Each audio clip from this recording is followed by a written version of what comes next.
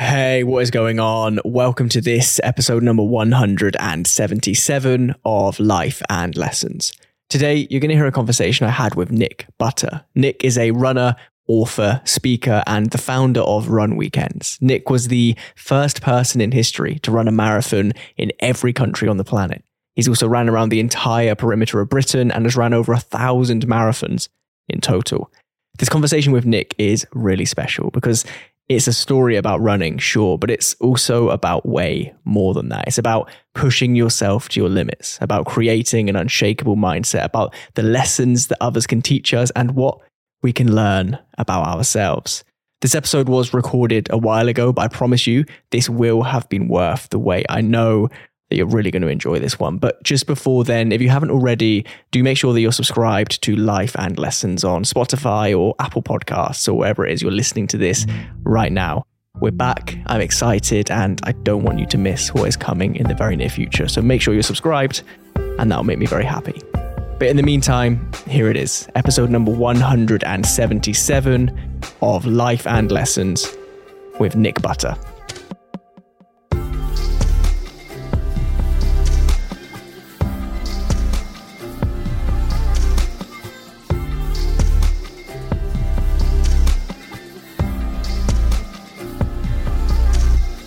So, Nick Butter, thank you for being here. Thank you very much for having me on. Looking forward to chatting. I put up your stats on my Instagram story a few weeks ago, all of the things you've done in your life so far, and I didn't name you. I just said I'm really excited to chat to this person on the podcast in a few weeks' time. And within about a minute, I got a reply, and somebody said, that must be David Goggins. It's not David Goggins, but what do you think you have in common with somebody like David Goggins?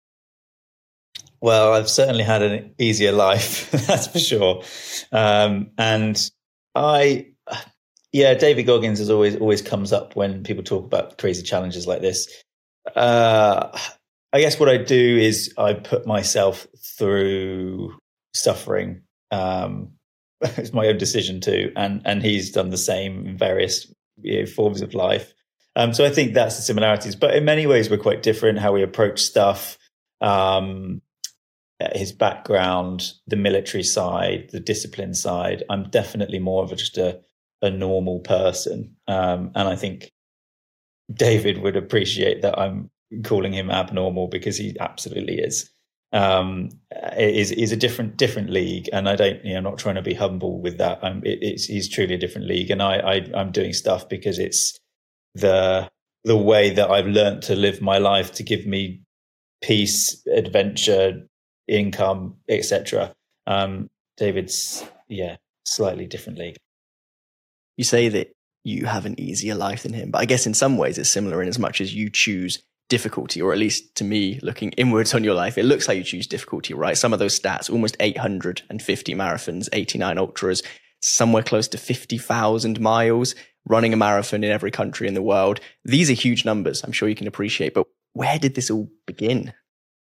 Yeah, definitely. I suppose those numbers don't sound particularly easy, but my argument would be that the alternative of that, of not doing those things, is harder. And I think that it takes a certain type of person, and I think there's a good amount of us out there in the world that need that kind of drive through challenge. Those numbers you mentioned have now increased a bit. We're up to 850. That's gone to what? I'm on 1,015 marathons now. Broke the 1,000 mark not so long ago, which was cool. We're up to nearly 78,000 miles. So added a few. It's just constantly keep going and running and running and running. So where did it all start? It started from when I was very young, struggling to walk. So I had, if you've seen any videos of me when I'm walking, I have my feet completely turned in. I would say 80 degrees in, not quite 90, but very, very, very in. And my parents were kind of, I can't remember this because I was too young, but anxious to get me operated on and to fix my legs so I could walk normally. But as it happens over the years, they hesitated with those, and my legs straightened up and I was fine and I was normal. But I think that was something in there about adversity from a young age, and not that I have any recollection of it, but I think something's in there DNA wise. And then from that, growing up in the countryside, and if I wanted to see my mates, if I wanted to go to the shop, I'd have to cycle a long way. I'd have to run a long way. And so fitness and generally being outdoors was a norm. It wasn't just sitting indoors or just driving everywhere, or, it was always that. And then initially it was skiing. Skiing was my love. If you have friends meet friends of mine from school, I'm a skier, really. I was racing very young and joined the under-19 Snow Sports England ski team young, and I loved it. And it was my big goal to be at the Olympics. Definitely hard to be at the Olympics as a skier when you're a Brit, aka no snow. But I got through that period of my life because I had sport at the centre of everything, and I found education, school harder than most. Maybe it's because I'm an August baby, so I'm potentially nearly a year younger than a lot of others. I was dyslexic as well. So I think there was a little bit of struggle. And from that came my love of sport. And ultimately, skipped forward several years, I traded in skiing for running, started to compete, started to have some opportunities with some sponsors. And then I went off and did these bigger things. So that's in a nutshell where everything began. And I want to talk about some of those bigger things in a moment, but I want to pick up on something you just said there, which is interesting. And this is a loose analogy to draw, but it sprang into my mind as you were speaking, right? So I read, maybe it was Why We Sleep by Matthew Walker, one of those sleep books a few years back. And there are scientists who are amazing, right? I recommend it constantly on this podcast. But there are scientists who now believe that sleep is, in a sense, our natural state, in as much as because there's so much going on in the body, sleep is the natural state and wake is the kind of inconvenient state where you have to go and get food. You said it's harder to not be doing these challenges. And I've recently started running maybe 4 months ago. And as everybody does, the first couple of months, couch to 5K, absolutely impossible, right? It's a slog, it's awful, it's horrible. But as you do like 10K, 15K, whatever it is, and you continue moving, it almost feels like running, like moving is the natural state, right? The mental clarity, the ability to just keep moving when you don't think you can. Do you think that actually you have it right and most people have it wrong? In as much as, I don't mean that in a judgmental way, but like we all sit here in our offices all day, not moving, completely different to how we've lived for hundreds of thousands of years. Do you think that people are missing out on the fact that actually when you get moving, you realize that that is the natural state? Well, to put it bluntly, absolutely yes. I fundamentally think that the sleep element is right. We spend a lot of our time sleeping, our ancestors, and if anybody's read, and I'm sure they have read, Christopher McDougall's Born to Run, that touches on the essence of how we would hunt for our food and how running was such a big part, and being outdoors on our feet, moving for substantial amounts of time. You're talking 8-10 hours a day, if not more, when most of the time now it's the opposite. We're sitting down, we're getting bad backs, where everything in our body's kind of depreciating as we evolve as a species, because we're behind a desk. We might be evolving in other ways, but certainly physical movement we're not very good at. Over the last, I don't know, maybe in my lifetime, there's been a rise of attention to physical activity, and I think that's great. But running, at the essence of it, is so peaceful to me, and part of that, I believe, is because it's fundamentally innate within all of us. And if you can just go through that initial kind of reversing the few centuries of people sitting behind desks, we can then get back to what's really not so long ago in our history, when we were not behind laptops, not behind desks, not sitting in vehicles, and thinking, horse and carts, we were on horseback or we were walking, or, that kind of thing. So, I absolutely agree. And I am sure that anybody listening to this that has done any running of any form in their life will know that there is a certain blissfulness at some point or another during those runs. And of course, there are those tough moments, a lot of tough moments. And I've had a fair share of those, beginning running and when things get really tough on the longer events. But generally, running is a blissful state of being. Let's talk about one of those longer events, because the origin story of running a marathon in every country in the world, I think, has two interesting start points. Because, of course, there's the start point where you have the idea, and that's all well and good, right? Like, we all have crazy ideas. Very few people follow through with the ideas. So when did you first think of doing this? Like, where did this seed come from? Talk to me about that. But then perhaps more interestingly, talk to me about the moment when you realized, like, shit, I'm actually doing this. This is going to happen. Yeah, that was quite scary. So I suppose when I actually thought about doing it is a couple of answers, actually. From a very young age, I made a list on a piece of paper that has lived in an envelope ever since. And it's just all the kind of what ifs, what if I could do anything kind of list. I was probably about 15 or 16 when I wrote it. And I was with mates, and my brother, and not really thinking much about it. Things like skydive, swim with dolphins, have a baked bean bath, silly things, kind of ambitious things. And obviously it would be, wouldn't it be cool to visit every country in the world? And then tagged along to the side of that is, wouldn't it be great to run a marathon in every country in the world? Because I love running. And so that, you just write it down and you do a few things and it's put away. You don't think about it. But then that came back into my mind when, and the story goes, I was in the Sahara Desert running the Marathon des Sables, MDS, many years ago now. And in that desert, one of the competitors was, if anybody doesn't know, that desert race is 7 days in the Sahara, marathon, double marathon, day off, marathon. You're doing a lot of running in the sand. 1,000 people take part every year. And one of those competitors that was there with me in my tent was a guy called Kev. He was about 50 at the time. And we were chatting. And most people racing those kind of events are unique in their own way. They're there for a reason.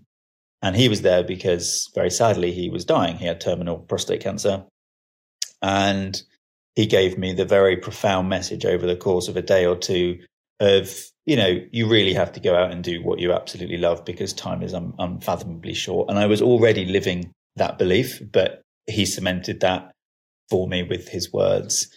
And it just couldn't escape my mind that I needed to do something more than I was doing, even though by that point I'd already given up my job to be a runner, which is not really a job, let's face it. And I thought, well, yeah, maybe he's right. Maybe I haven't thought big enough. Maybe there is something I can do. And so with a little bit of kind of trying to kill two birds with one stone, I thought, right, well, what can I do to live by his counsel? And what can I do to raise some money to help his cancer and trying to raise the awareness that prostate cancer needs talking about more. And that's another message for anyone listening to this is prostate cancer kills like 12,000 men every year. And it's one of those cancers that the science has been done. And if you just check yourself early, if you're over 40, check yourself early, because it can save your life. And so anyway, I wanted to do something for prostate cancer, went home a few weeks later. I thought, wouldn't that be cool? Wouldn't it be cool to do a big running thing around the world? Maybe go to every continent or maybe run through Africa and I thought, I wonder what I could do. And then I just thought, well, what about every country? And I was a mad decision of let's give it a go. Sorry, my dog's scratching herself. Good girl. Wouldn't it be good to do that? And then within a couple of, I'd say 20 minutes to an hour, no more, that idea had kind of taken hold and it was happening in my mind. And I had no idea what I was doing. I sat my parents down and I said, I'm going to run a marathon in every country in the world. And they said to me, well, how many countries are there? And I said, no idea. No idea how many countries there are, but I'm going to do this. And they know, as well as many of my close friends, and I think lots of people that have read my books now know that if I get to that point where I've made a decision on something, it's happening. And I won't verbalize it until I'm, mentally I've gone through the checklist of very basic things. So anyway, that happened. The second part of your question is, when is it actually happening? And the kind of realization was when I touched down in Toronto, in Canada, January the 6th, 2018, January 7th by the time I landed. And that was my first country of the 196 and of this 2-year mission. It took me 2 years to get to that start line of planning this thing. And then all of a sudden I landed in Toronto. It was minus 25 degrees C. I was way out of my comfort zone. And I had that memory of, actually, I haven't done any proper running for about 8 months, which was ridiculous to do that. But I got there, and all of a sudden I knew that we just had to plot out the steps and complete the mission. And 2 years later, we did. Do you remember the first step? Can you actually go back to the moment where you put your left foot in front of your right, or right in front of left, and you're like, okay, this is it? Vividly, absolutely vividly. I was with a bunch of people outside. It was the One King West Hotel on Yonge Street in Toronto. It was snowing, bitterly cold. And I had a couple of reporters there and a couple of runners from the local club that would come out to run with me before they then go off to work, an hour into the run. No idea where I was running. I was just get my watches on and start running. I had both my watches to appease any record guidelines and push start on both of those watches.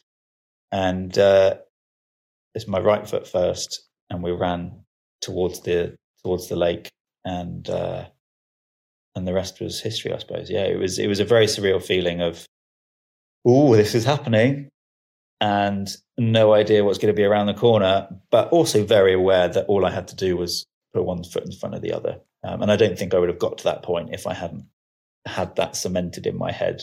I've done, before that point, there was 400 or 500 marathons behind me. So I've done a fair amount of running to that point. You say that you just had to put one foot in front of the other, and that was my kind of perception of what this challenge was before I really dove into it, right? But between you and the team, like, the logistics are insane, right? I did not appreciate this until I started looking into this project of yours, that even just traveling to 196 countries, let alone doing it on a schedule, let alone doing it with visas and, injuries and movements and this and that. Like, talk to me about that. How big a challenge was it to just even get to the countries, let alone run the marathons in them? Yeah. And if I'm honest, I think if I knew even just a fraction of the amount, and I'm not exaggerating here, if I knew even maybe 20% of the amount of logistical efforts, finances, the trials that we would have to overcome, just logistically, forgetting about the running, just logistically to make this thing happen, I would not have even started, because it is terrifying. And even just going back and reading a few of the things, because much of the stuff I have to be reminded that had happened because it was such a blur. It was horrendous. We filled up 9 passports. We thought we would spend about £100,000. We spent about £1 million. We thought we would get on 120 flights. We got on 455 flights. We had 60 odd bribes to pay. We spent tens of thousands of pounds in cancellations of flights, of transport changes. I was bitten by dogs.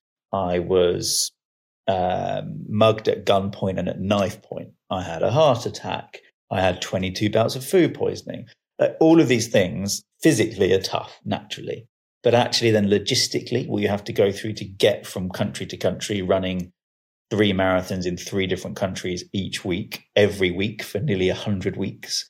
It was just bonkers. And honestly, starting out on Yonge Street in Toronto, Canada, January the 6th, 18, I had no idea that was all going to be ahead of me. And so I wasn't that scared. All I was worried about was not slipping over on the ice. And it was as simple as that. Ignorance is bliss. With that in mind, then, this is a weird question, but it's just popped into my head. Imagine the word running wasn't in the dictionary, right? And you had to summarize that challenge, everything you did across those 2 years, as something which encapsulates everything which happened, and we can't use the word running. What was that challenge? Unrelenting.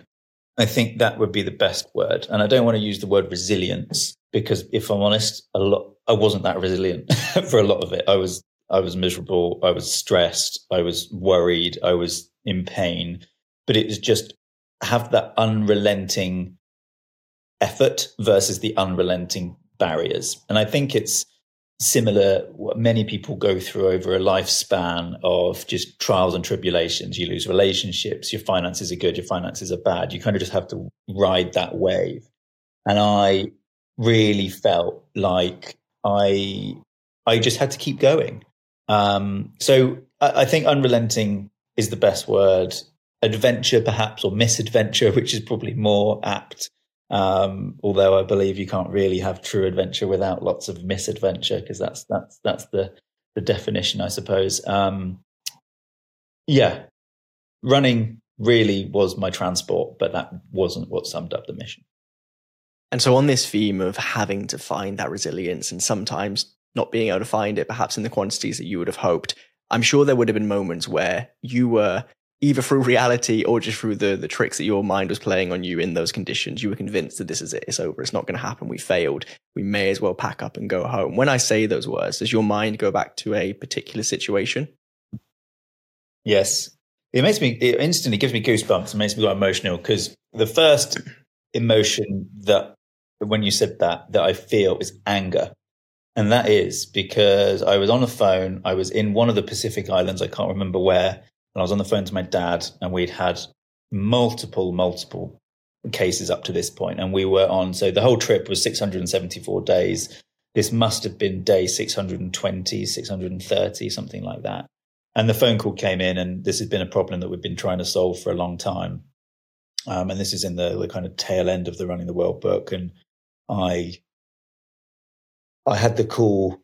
It's hard to talk about it because it was so, it was just heart-wrenching to hear the words from my dad saying, look, we can't get you in to Syria. We don't have the visa for Iran. We don't know how we're going to get you into Yemen.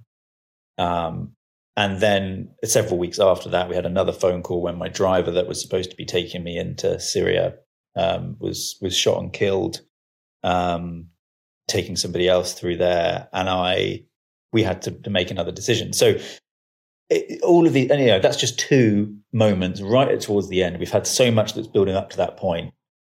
And I really felt like my luck had run out by that phone call, and that we really can't do this. And I started to think about, right, this was the mission at every country in the world. And I was thinking about the press interviews afterwards of, I ran a marathon in every country in the world, apart from one or apart from two. It doesn't sit well. And I remember hanging up on my dad, and I was really, really angry with myself. And we had to make a decision of what we were doing. And I still had marathons to run in all these other countries, and had to just keep going with some blind faith. And with thanks, largely, I would say 80% my parents, 20% the rest of the team, especially my brilliant assistant at the time, Veton, they made everything possible. And it was just through constant, unrelenting, once again, effort behind the laptop, behind the computer. Bearing in mind, my parents were in their late 60s at this point, and not particularly computer literate, but they were making it happen from the back end. So I owe them and the rest of the team a great deal. And as you've probably seen in the books and various other podcasts, lots of very interesting serendipitous moments that made things happen. And if you see Olympians stand up on the stage and say, how do you think you got here? Aren't you great? And their answer was actually, no, it was a lot of luck. That is exactly how I feel about how we got to the end of Running the World. It was a lot of effort, but we had to have that combination of luck as well. Not to mention the fact that within weeks of finishing, COVID happened. So we were very lucky. And so with the combination of luck and effort and determination, how do you go about getting into those countries, Syria, Yemen, Iran, these countries that, obviously I wouldn't know where to begin, but taking a crew of people there to run around a street, which is, in some way compromised. How do you get in? Well, remember, I was traveling on my own. So I was always on my own, and every country I would be running with lots of people, but they would be from, in-country nationals or tourists and various people. So traveling on my own was another issue, because I had to make decisions without having other people to bounce the ideas off. To answer your question about getting into those places, most of the countries we had a fixer or somebody that was on the ground with knowledge, whether it was a hotel receptionist in an easy country, let's say Nice, in France, in Nice, easy peasy, but it's still good to have an understanding of what's going on. Are there protests going on in the area? Are there road closures? Are there air traffic control strikes? Are there, just somebody that will feed us information so we are a little less on the back foot? And so to answer the question directly is we use those fixers We paid them whatever they needed to be paid to organize transport, to organize safety, to organize routes, to organize visa stamps. And many places in Africa, it was a case of having another person with that person that could translate into different languages going across borders if we had to do an overland transport. I remember once in Gambia into Senegal, we had a driver, but he didn't speak a certain dialect of one of the places we were going through. So he halved his money to give to his friend in order for us to be able to articulate what we were doing with the multiple different non-official checkpoints, logs across roads, things like that through African roads in order to be able to get through. And without the language, we wouldn't stand a chance. So that's just a small example of one of the things we had to think about. And Syria and Yemen, there's too much to say in one conversation. But there was an awful lot that we had to do. And when we had our driver that was then our fixer, who then got killed, and it was just a case of research. And thankfully, by that point, I wasn't doing this myself. And that's why I'm very keen to make a point that this wasn't my success. This was the success of a lot of people. And I started running, even after those 2 years of planning, not knowing how I was going to get into 20, 25 countries. But we started and we made it work by the end, the royal we. Have you come across Hardest Geezer? Hardest Geezer, no. So he is blowing up on the internet right now. He's a YouTuber who does hard stuff, hence the name Hardest Geezer. I think he's from Brighton, ginger guy, probably isn't faring well in the African sun right now. And he's attempting to be the first person to run from the south to the north of Africa. If you could be on the phone with him right now, what advice would you give him, knowing everything you know about running in Africa and crossing land borders there? Well, I don't think he would probably be able to give me advice. I know a number of people that have run north to south of Africa, because I know he's not the first to do it. There's a bunch of people, some of friends of mine that have done it, and it is tough. And there's a reason why I haven't done it yet, and it's because it's particularly difficult. There's dangers there that are what I would call kind of soft dangers. And as I write in the book, obviously he's a ginger guy. I'm a white guy running through a predominantly black continent, and you have all eyes on you, and that feels like an incredibly scary, because you don't know whether you're about to run through the wrong place. For example, the Congo, people have been shot just for wandering through the wrong neighborhood. People have been kidnapped for virtually nothing in different places. And largely speaking, and I make a very big point on this in the book, that largely speaking, the whole world is full of fantastic, brilliant, kind, lovely people. And actually, some of the kindest people I've ever met have been through Africa. And yet there is a certain need and a certain lack of living without certain things that means that Africa is more dangerous and people are kind of on the edge more. And so there is a sense that stress when you are running, you have to try and bury it, because that stress can cause you to sleep less, can cause everything in your body to work less well, inflammation increases, all this stuff. And you can then cause injuries, and you trip over many problems. So I think, if I could give one piece of advice, because I think he's got the rest covered with land borders and all that sort of stuff. But it's just to really concentrate on accepting that although things feel scary, most of the time they're not. And I have a feeling by now he's experienced that and is completely aware of it. So I don't think that's a problem. Before we move on to the next challenge, a theme that I guess I picked up on whilst listening to other podcasts, reading bits and pieces here and there about this particular challenge is, and I've probably been guilty of it as well, people come back to the same questions about this, right? Because it's a big shiny challenge. It's the nice round number of all the countries and the running and la la la. What's something you wish somebody would have asked you about this challenge that they haven't yet? What's a story or a lesson from this particular challenge that just you haven't been able to vocalize because nobody's asked? Because nobody's asked me, yeah. I think it's something that I touch on throughout the entire Running the World book, which is the broader sense of perspective and appreciating our place in the world And there's so few people that have been to every country. Obviously, I'm the only one that's run in every marathon in every country. And I argue that visiting every country is the best education you can ever have. You don't need to be able to add up or write your name to have a fundamental understanding of the world. And yet many people will leave school and higher education with PhDs, but have a very limited understanding of the broader concepts of the world. And so the stuff that I love to talk about with the world was how it gave me this immense inner calm within myself. Once I'd finished, obviously, because it was stressful up to that point. But it was a case of really sitting back. And it's something that my mum's always said to me. And, whenever I would be, we always talk about good and bad mental health, but I think mental health is definitely on a continuum, and everybody experiences that. And when my mum was helping me through my teenage years of ups and downs, she would always say, it doesn't matter.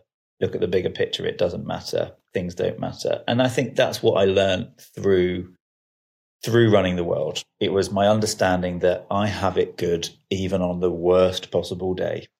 And through that, it has made my life happier every day since, because I am stressing less. I am worrying less. If I've not got money to pay for things, it doesn't matter, because ultimately I am in this enormous place of privilege where I have enough people around me. I have enough experience behind me to be able to get through those things. And also there's another element there of, I've started my charity, the 196 Foundation, after this thing. And it has transformed into this force of good, where we're getting people donating a couple of pound a month, £1.96, obviously that special number, 196, into the pot every month. And then we deliver a project anywhere in the world. We've just had a project that I'm about to announce later today, so you're hearing it first, which is a project in Kenya, which is building a farm and a school. And so I want to talk more about those things. When people talk to me about running the world, it's not just the hardships or how did I get into North Korea or what was my favorite country. It was the bigger picture and how profoundly this trip changed my life, and thus is changing others through the charity.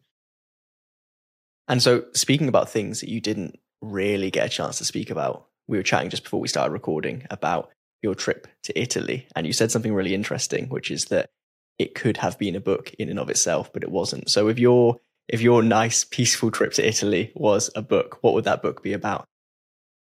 The story goes, I finished running the world. Lots of stuff didn't particularly go to plan. COVID happened. I had all these brilliant ideas. Lots of expeditions that we're planning and speaking to sponsors. And then all of a sudden the rug was pulled from us because COVID hit and the world closed down. And then several months, nearly a year later, Italy was open again. And I thought, right, here's my chance. Let's take the van, let's take the dog and my girlfriend at the time. And the mission was run 100 marathons in 100 days down from the very top of the Austrian border, north of Italy, all the way down to southern Sicily. And that's exactly what we did. But it was another big pivotal kind of philosophical bit of me that, relationship was hard because we were in a foreign country during COVID, not breaking any rules, thankfully, because everything was happening to open up at the right time. But there was so much stuff that went wrong, from navigational stuff to being hit by a car to enormous rows with my then girlfriend, who was incredibly supportive. But it was just mentally brutal because I was used to traveling on my own. I was used to doing these things on my own. And then I was living life in a little box on wheels, which I'm still living out of at the moment, of my van, with a newborn puppy in a foreign country, running through horrendous storms, kind of golf ball size hail. It was just phenomenal. And of course, I got injured during that trip as well, which meant I then had to go and run double marathons towards the end. And yet we got to the finish line, and I finished that trip going, gosh, right, I'm putting that to the back of my mind. That was bloody difficult, because it was emotionally draining. The running was hard, but everything else. And then looking back on it, I have literally hundreds of thousands of photos of beautiful parts of Italy that were just emotionally kind of opaqued by suffering. So it was one of those.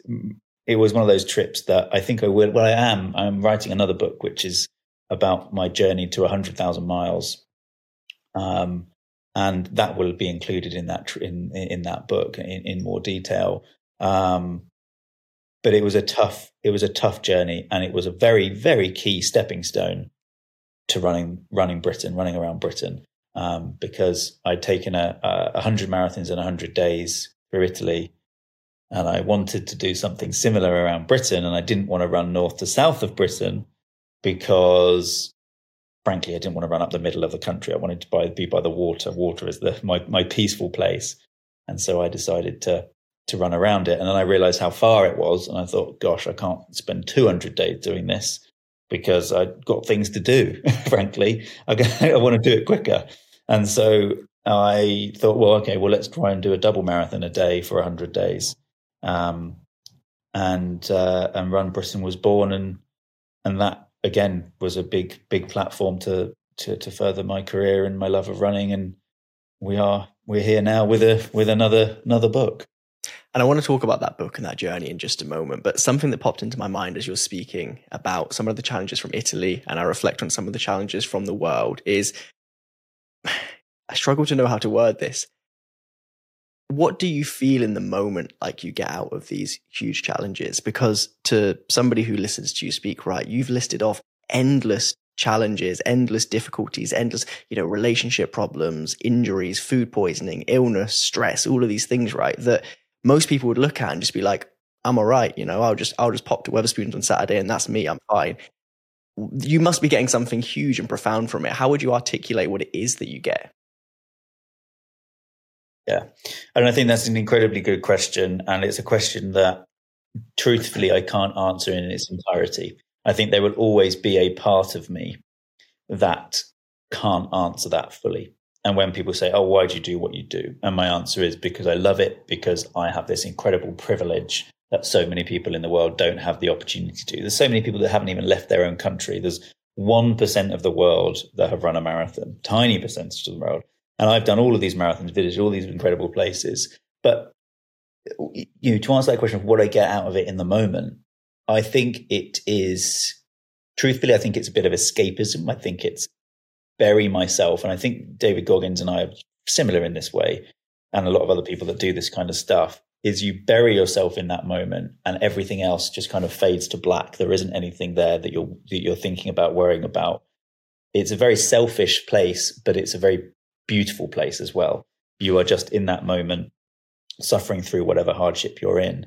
And also, let's face it, life is lived through moments of hardship. If you just had the good points in life, you would be existing but not particularly living and thriving. And it's just the same if somebody wins the lottery and they have unlimited money, they still end up putting themselves in positions where they have to experience adrenaline. They have to suffer. They have to get themselves out of it. And it comes back to our earlier conversation about kind of our innate human being essence, which is that we've had to struggle for a long time to feed ourselves, to live. And I think there's so much of that DNA in us still, because really it's not that long ago that we were living like that. And maybe that's been bolstered a little bit more through world wars and all sorts of stuff. But I think it's in our DNA. I think that is why we do it. And that is why when I can firmly say doing these things is where I need to be, because it just feels right. No matter how hard, suffering and going through hardships is I think what makes us human. I think that actually links back even more closely to that original point that we spoke about, because without getting too philosophical here, I wonder whether because so many people, myself included, aren't doing the things that you're doing, right, even on a smaller scale, we're not pushing ourselves enough. It's not like we live without this suffering. It's not like we live without this look for escapism. We just look to entirely synthetic things, right? Like we all have escapism and we all have things that we deal with, but we deal with them in very artificial, very non-traditional, for want of a better word, ways. Again, do you have it right? Is it just stick your shoes on, go outside, move, deal with what's in your mind, listen to yourself. Is that a cheat code to life in some ways? Yeah, and I think there's a couple of categories that you can put that in. So kind of people that live indoors versus outdoors. I think that's quite big there. You can have a conventional job. Let's say you are an IT analyst or something. You work in IT. You're indoors looking at a screen. A builder, you are most of the time outdoors. It's still a hard job. You are still putting similar effort in slightly different ways. Maybe you're straining your eyes if you're inside looking at a screen, and as a builder, you're maybe straining your muscles and you're physically more active. But the life lived outdoors, from my experience of my time on the planet, people are happier in themselves when they are outdoors. And I think it comes right back to that fundamental, innate stuff with human beings. And then, so that's one little category. The other category is then running, sport, and having that adrenaline and being able to hunt for food, eating food, repeating. The fact that we can just pop down to the supermarket and shops and buy food and shovel it in, and is obviously causing the whole planet, especially certain parts of the world. Let's name America for one, which is kind of undoing this essence because everything's too easy. So yeah, to answer your question, absolutely, it's where we all should be living more. And it's why I'm trying to encourage as many people as possible, not just to run, but just to focus on what they love to do. And I think they will then eventually come back to something being outdoors and something being rather wholesome and peaceful. I've never been more happy than living out of a van with very few things, living by the ocean, running a lot. That says enough for me. And that's exactly what you did next, right? You took the van, or a different van in this case, you went to the ocean and you got outdoors. Talk to me about this Run Britain challenge. Again, where did this come from? What's it all about? Yeah. So circling back to Italy, we finished Italy. Were miserable as sin at the end of it because it was so stressful. And as Italy was eventually closing its borders again because of the second bout of COVID, we made a run for it, quite literally, to whiz the van, turn the van around from Sicily and drive as far north as we could to go and spend a few months, what ended up being 3 or 4 months, in the French Alps, in an entirely locked down ski resort, which was utter bliss, to be honest. But in that time, I was plotting all these things that I'd wanted to do post running the world and couldn't because COVID hit. And I thought, right, well, what can I finally do now? And we were planning X, Y, and Z, and we still couldn't get there because of COVID. And eventually the news came that the British government was opening up again and the country was free and we could run for more than an hour a day and we could run with other people. And I thought, right, 17th of April is that date. I think it was the 15th of April, sorry, is that date when everything unlocked. And 3 or 4 weeks before then, I thought, wouldn't it be good then to run around Britain? And as I just mentioned, I didn't want to run north to south because it was either too short and I've done it before. I wanted to run around and I wanted to be near the ocean. And as I said, and I just read something a few weeks ago, in fact, about how just being near bodies of water can bring you peace. And I always loved being by the ocean. And so I thought, right, let's run around the country. And there was an essence of me as well. I wanted to kind of unite the runners in Britain because we'd all been just stuck. And there's kind of been this running revolution where people could only run or exercise for an hour a day. So there's more people out there that could do it. And I thought, yeah, this is a good opportunity to bring people together. And also, I wanted to see the country because I felt rather silly that I'd been to every country, but I hadn't run around my own country yet. So let's go and tick that box.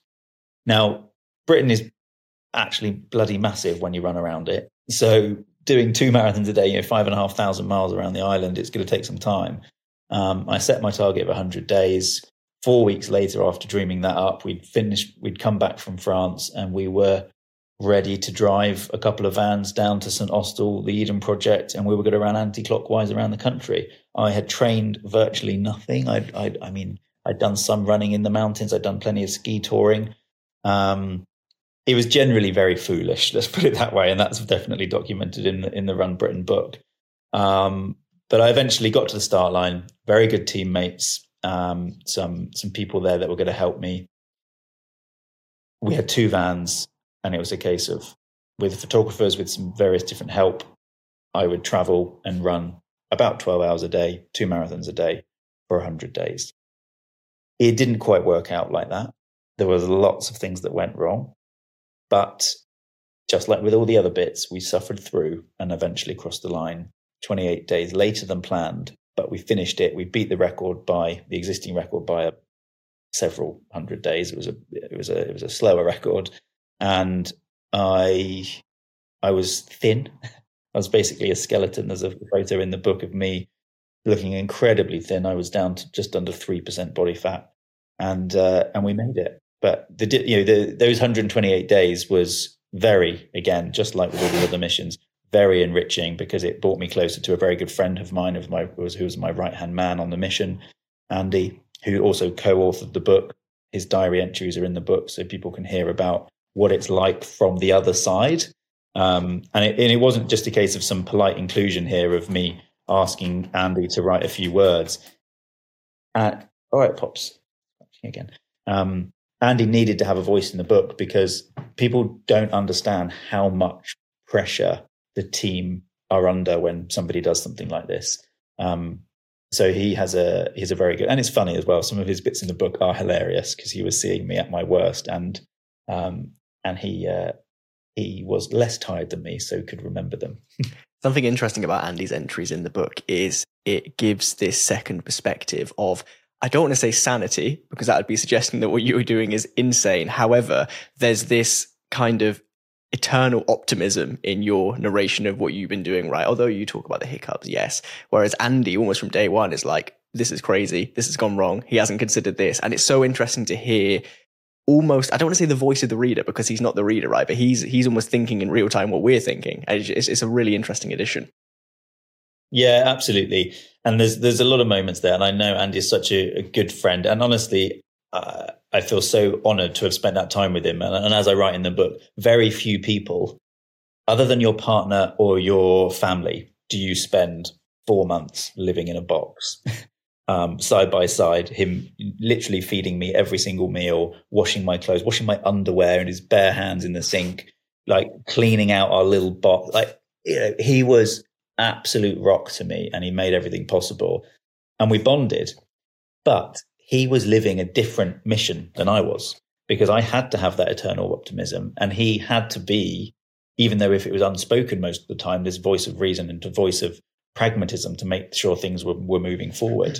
And where I would say, oh yeah, I'll run up here and I'll see you in 10 miles and I'll find the route. He would say yes to me, and yet he would then hop ahead and make sure that I was on the right route. That's just a tiny example of all of the many things, but he was just as much of this journey as I was. He wasn't running much of it. He still did a lot of running with me. But he was driving a very rickety small van around tiny little lanes on the coast of Britain. Something that comes across in the early pages of the book is that, it ended up being a 128-day mission. It could have been an 8-day mission and still have been just as ridiculous and difficult, right? Those first few days genuinely sound just unbearable in so many ways. As I'm driving down the road in my nice heated seated car, listening to it, I'm like, Jesus. But you say in those early pages that you get through those moments because you've managed to build this kind of mental fortress in your mind, right? That helps you overcome the physical and the mental difficulties. Talk to me about that. What is it? How do you get there? How do you build one of your own if you're listening to this and interested? Yeah. So again, I want to try and be completely transparent and as truthful as possible here, is that, me referring to this as my mental fortress, it sounds very neat and tidy and locked away, that I've got this perfect system. There is no perfect system. Nobody that does any of this stuff, including David Goggins, has a perfect system. But we just have methods and a format to follow, and we try and stick to it as much as possible. My mental fortress was a case of building a few parameters that were in place. For example, in Run Britain, I would always start 6:00 on the dot in the morning. And as the reader goes through, I won't spoil it, but as the reader goes through the book, you can see how my mentality towards that hard start changes. But having that basic format and some real key bits in my life, because all I was doing was running for 12 hours a day. I was eating as much as I possibly could, trying not to, frankly, shit myself too much, because that happened, as you can read in the book, rather a lot. And I was going to bed, sleeping as much as I could, as quickly as I could, and repeating for 4 months with very little anything else. And so this mental fortress was about putting key markers, key flags in my day and my life that I could cling to. The start points, the finish points, the midpoint, my feeding times. There was no set way I would look at this fortress. I wouldn't go, right, I need to get into this mental state. It was just a case of constant being to protect myself from pain, from doubt, specifically doubt, because you have a lot of doubt when you get injured on day 6, when you've got months to keep running for. And what you referred to then about the beginning bit of the book, there's a big chapter in the book, the beginning chapter of just the first week.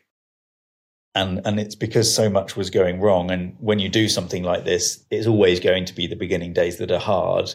And that's when you need to fall back on your mental fortress. So I think if anyone's listening to this and they want to try and harbor something similar, my only advice that's any decent, any good really, is to at least create a format of which you can deal with things in. So for example, if people want to go to the gym every morning or go for a run every morning, just give yourself a little bit of a framework to make it possible. Help yourself out. Put your clothes out the night before. Set a few alarms. Make sure that you sleep with the window open so you wake up with the sun, the blind open, for example. Like little things that you can put in place. And so that's all I was doing to help the lack of doubt, to help the lack of pain. Just try and give you some framework to work with. Yeah.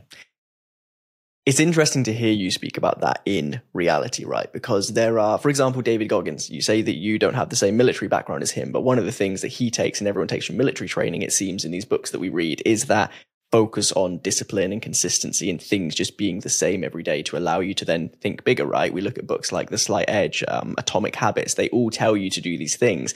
And it's very easy for someone like me, right? Where it's like, oh, on my spreadsheet of things to do today, I'm going to wake up at 7:30. I'm going to not have caffeine after 2 p.m. But to hear it out on the road, literally working, keeping you going mile after mile is so interesting, because it is just that unshakable testimonial that this stuff works.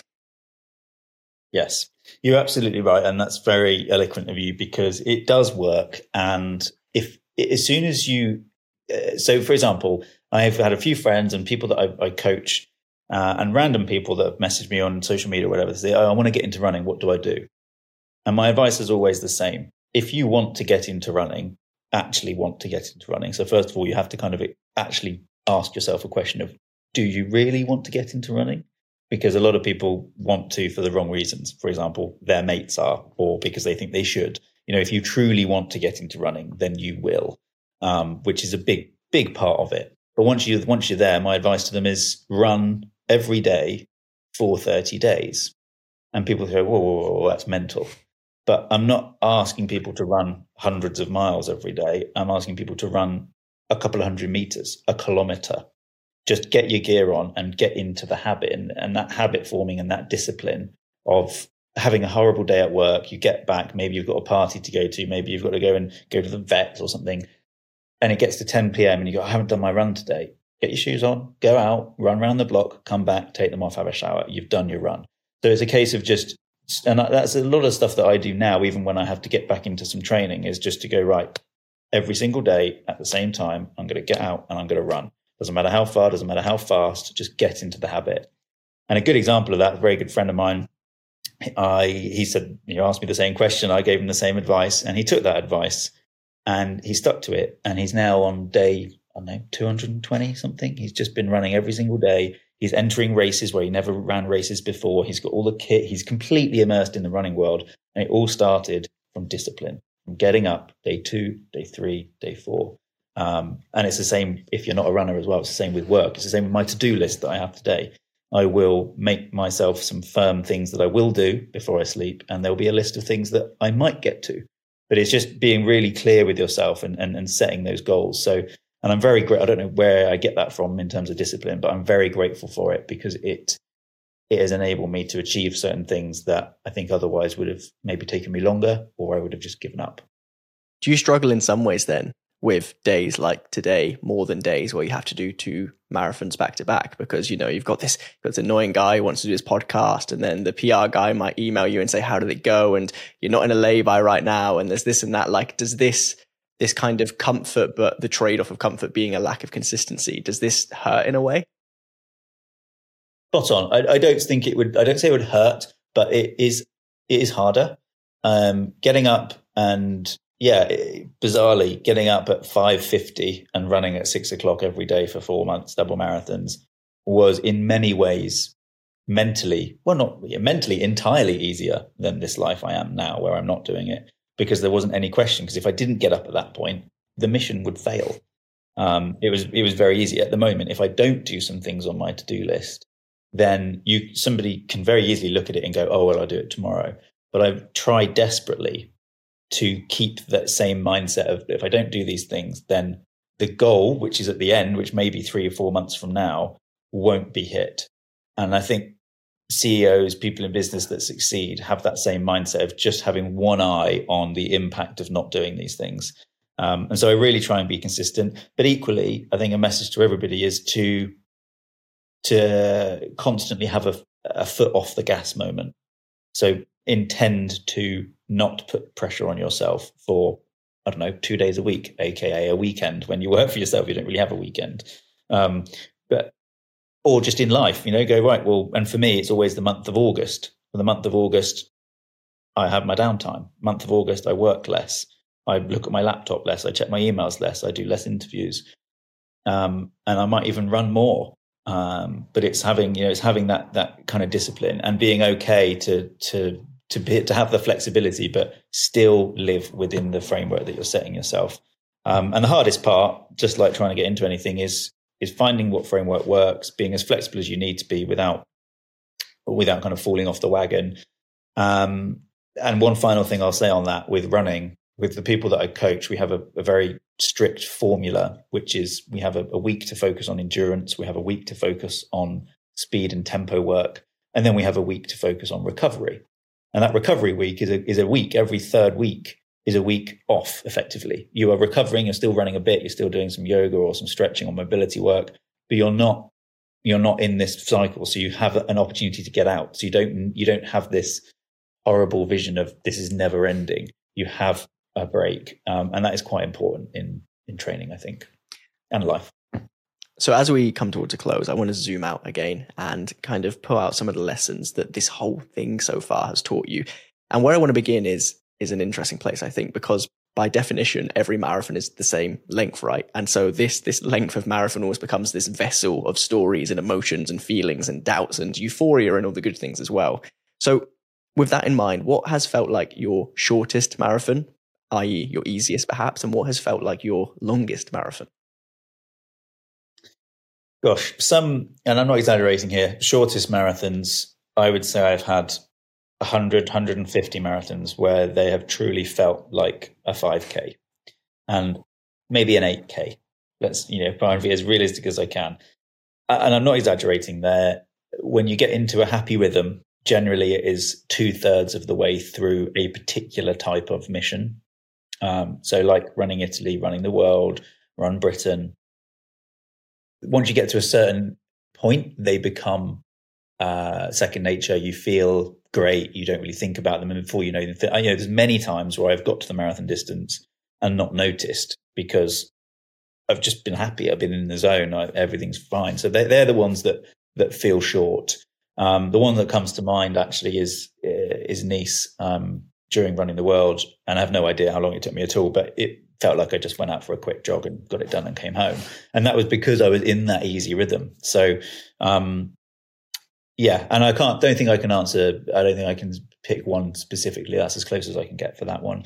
The longest one, naturally, they're the hardest ones. They're the ones that suffer the most. Breaking my ankle in the Sahara, that was a brutally long mentally and literally horrible run. Running with food poisoning and throwing up 26 times across a 26-mile run in Bangladesh, in crazy hot, humid, and that was tough. The longest one, Other than that, I think is during Run Britain, when I was on day 6, when, double marathon in and a 19-hour day, broken bones, flipped meniscus, just in pain. And it was longest in time and the longest in my mind. It felt like weeks. And in contrast, I was running with Sean Conway the other day, who's approaching his 102 Ironman in 102 days, which is just unbelievable. And I've got huge respect and admiration for him. I ran with him, and I was very aware when I was running with him. He was day 78. I ran with him. He was 78 days into this mission, and a marathon after doing all of these swimming and cycling and 2.4 mile swim, 112 mile bike, then a marathon. And I rocked up fresh as a daisy, only doing one, and chatting away with him. It felt like I was running with him for about 25 minutes. And yet it was several hours, 4 or 5 hours that we were running together. And it must have felt incredibly long for him, but not for me. And that's all perceived in the mind. And it's just a big reminder to me. And it was a real kind of wake up moment when I was running with Sean, that all of these things I've gone through is all perceived in here. Your body is still doing the same thing, and you can make whatever you make of it. And so let's talk about that perception, right? Let's rewind 1,015 marathons. You're at the start line of whatever your first marathon was, and you're a different person then, in some ways at least, compared to who you are today, right? What is the most important lesson you've learned about yourself in all of that time and in all of those miles? There's a lot I've learned about myself. From one angle, me being an athlete, a runner, an adventurer, whatever you want to call it, has taught me that I innately am quite selfish, which is often perceived as a bad thing. And in many walks of life, it is. But in certain walks of life and in internal success, it is quite important to have that balance. And so I would argue that understanding the balance of being selfish or selfless is an art. And I think it takes quite a long time as an adult to form that right, the right balance of that.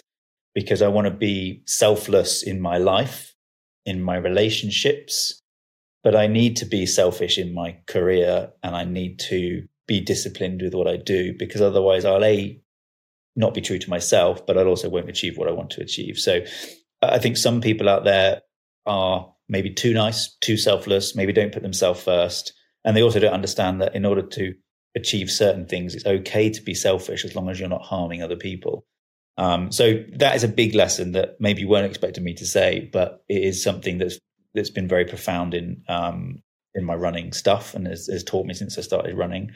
Other than that, it comes back to the bigger picture of my place in the world. And I've learned, as I'm sure many parents say to many kids, you don't know how lucky you are. We are so lucky. You're so privileged, et cetera, et cetera, et cetera. And I used to always get that as a kid. And the realization is that I was so much more lucky than I could ever realize. And I'm so much more lucky now than I truly realize, because the basics are being covered when so many people out in the world aren't having their basics met. And, you're talking food, water, shelter, but I've also got opportunities. And I have opportunities because of the position I'm in when so many people don't. Of all those people that haven't been to another country, it's not because they don't want to, because they don't have the opportunity to. And so I think one is the selfish, selfless thing. One is my perspective on the whole world. And the final thing is about the gratitude I have for the opportunities that I've been given and have been making for myself through those practices like the mental fortress and the form, having a format for life. So it's not perfect, but running has certainly made me And you kind of touched on your answer there, the contrast that you have been afforded through running and visiting every country in the world, through running every inch of the edge of this island of ours, right? What have you learned about other people in doing that? Yeah, it's incredibly profound, the amount of people that are so wonderful, and how everybody is experiencing. So everybody's different. We understand every human being is different. We never have nobody's exactly the same. And yet we are all forever and will always be experiencing the same range of emotions. Everything is on a sliding scale. Whether you're hungry, whether you are happy, whether you are angry, all of these things are on a sliding scale all the time, and we're always moving them left to right, depending on what we're doing. But as human beings, those different parameters, they don't change for different people. We just experience them in different ways. And I've learned that most people are happier and kinder and more selfless than we perceive. And I think that's largely down to media, because we only see stuff that's going wrong, and maybe the celebrating successes bit isn't done enough. And I think we're in a little bit of maybe microcosm is not the right word, but we're in a vacuum of miserable media, as I call it, where we are just being fed the rubbish stuff. And actually, if we had another, or let's say we had two TVs on the wall, and let's say we turned the TV on with only the good stuff happening, we would all realize quite how wonderful the world is, and we would stop looking at the bad stuff. So for that reason, I don't have my news alerts on anymore. I have alerts that give me updates on who's been winning in certain sports things. I don't have much interest in the other stuff. And I'm not saying I ignore it because of the charity. We're doing loads of other stuff, but there's so much good that's being done. There's a brilliant book called, you've probably read it, Factfulness by Hans Rosling, which is all about you should read it if you haven't. It's a stunning book.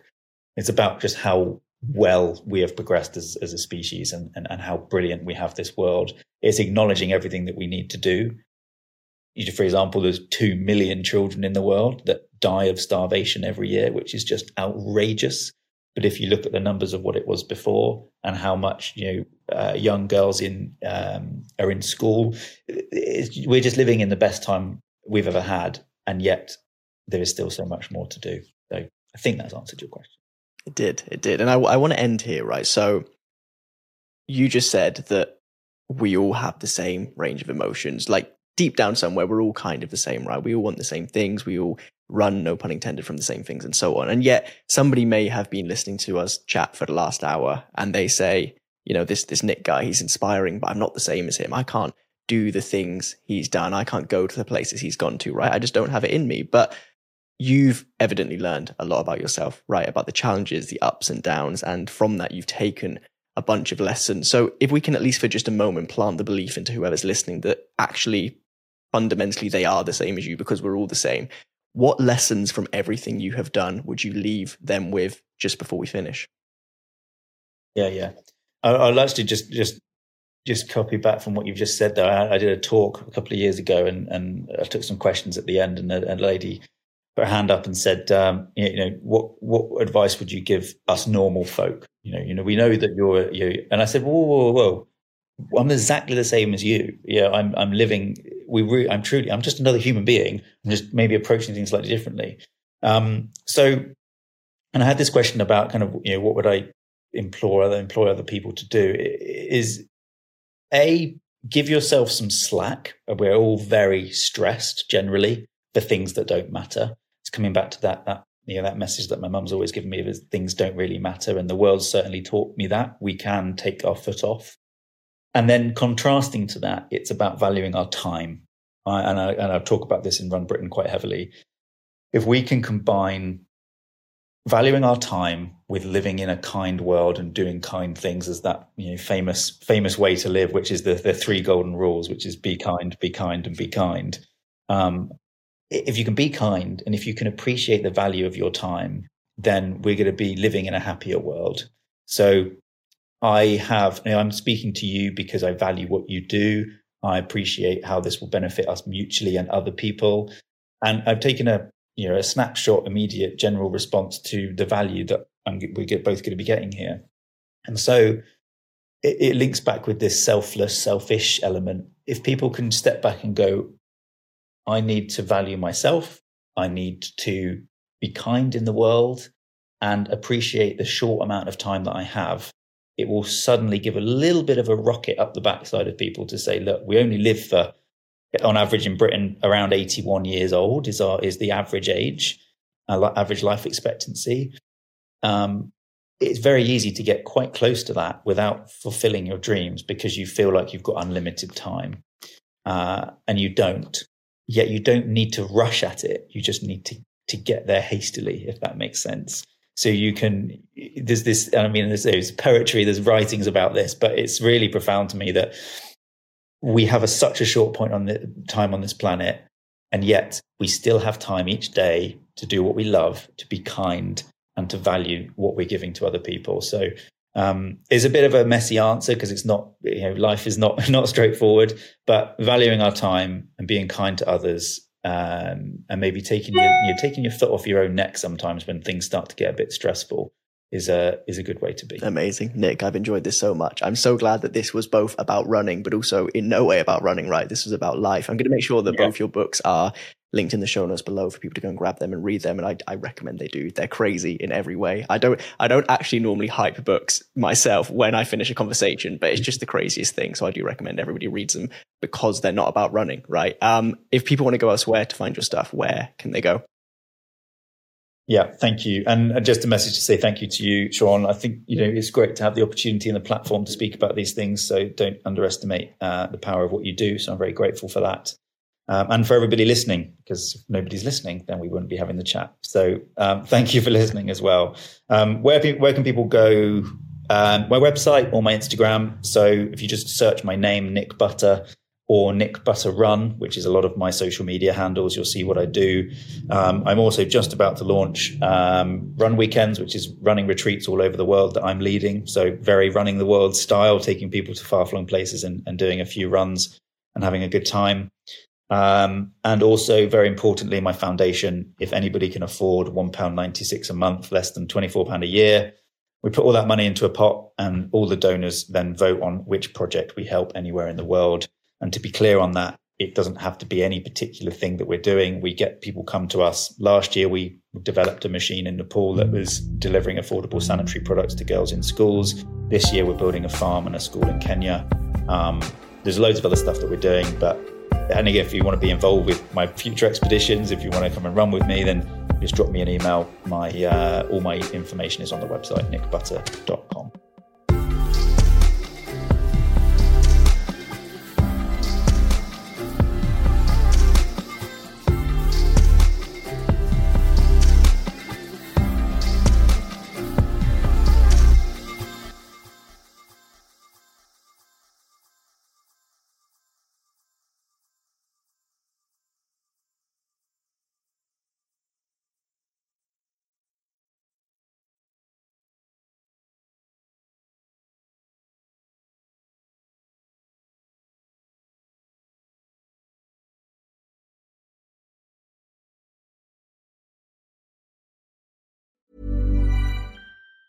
Ever catch yourself eating the same flavorless dinner 3 days in a row?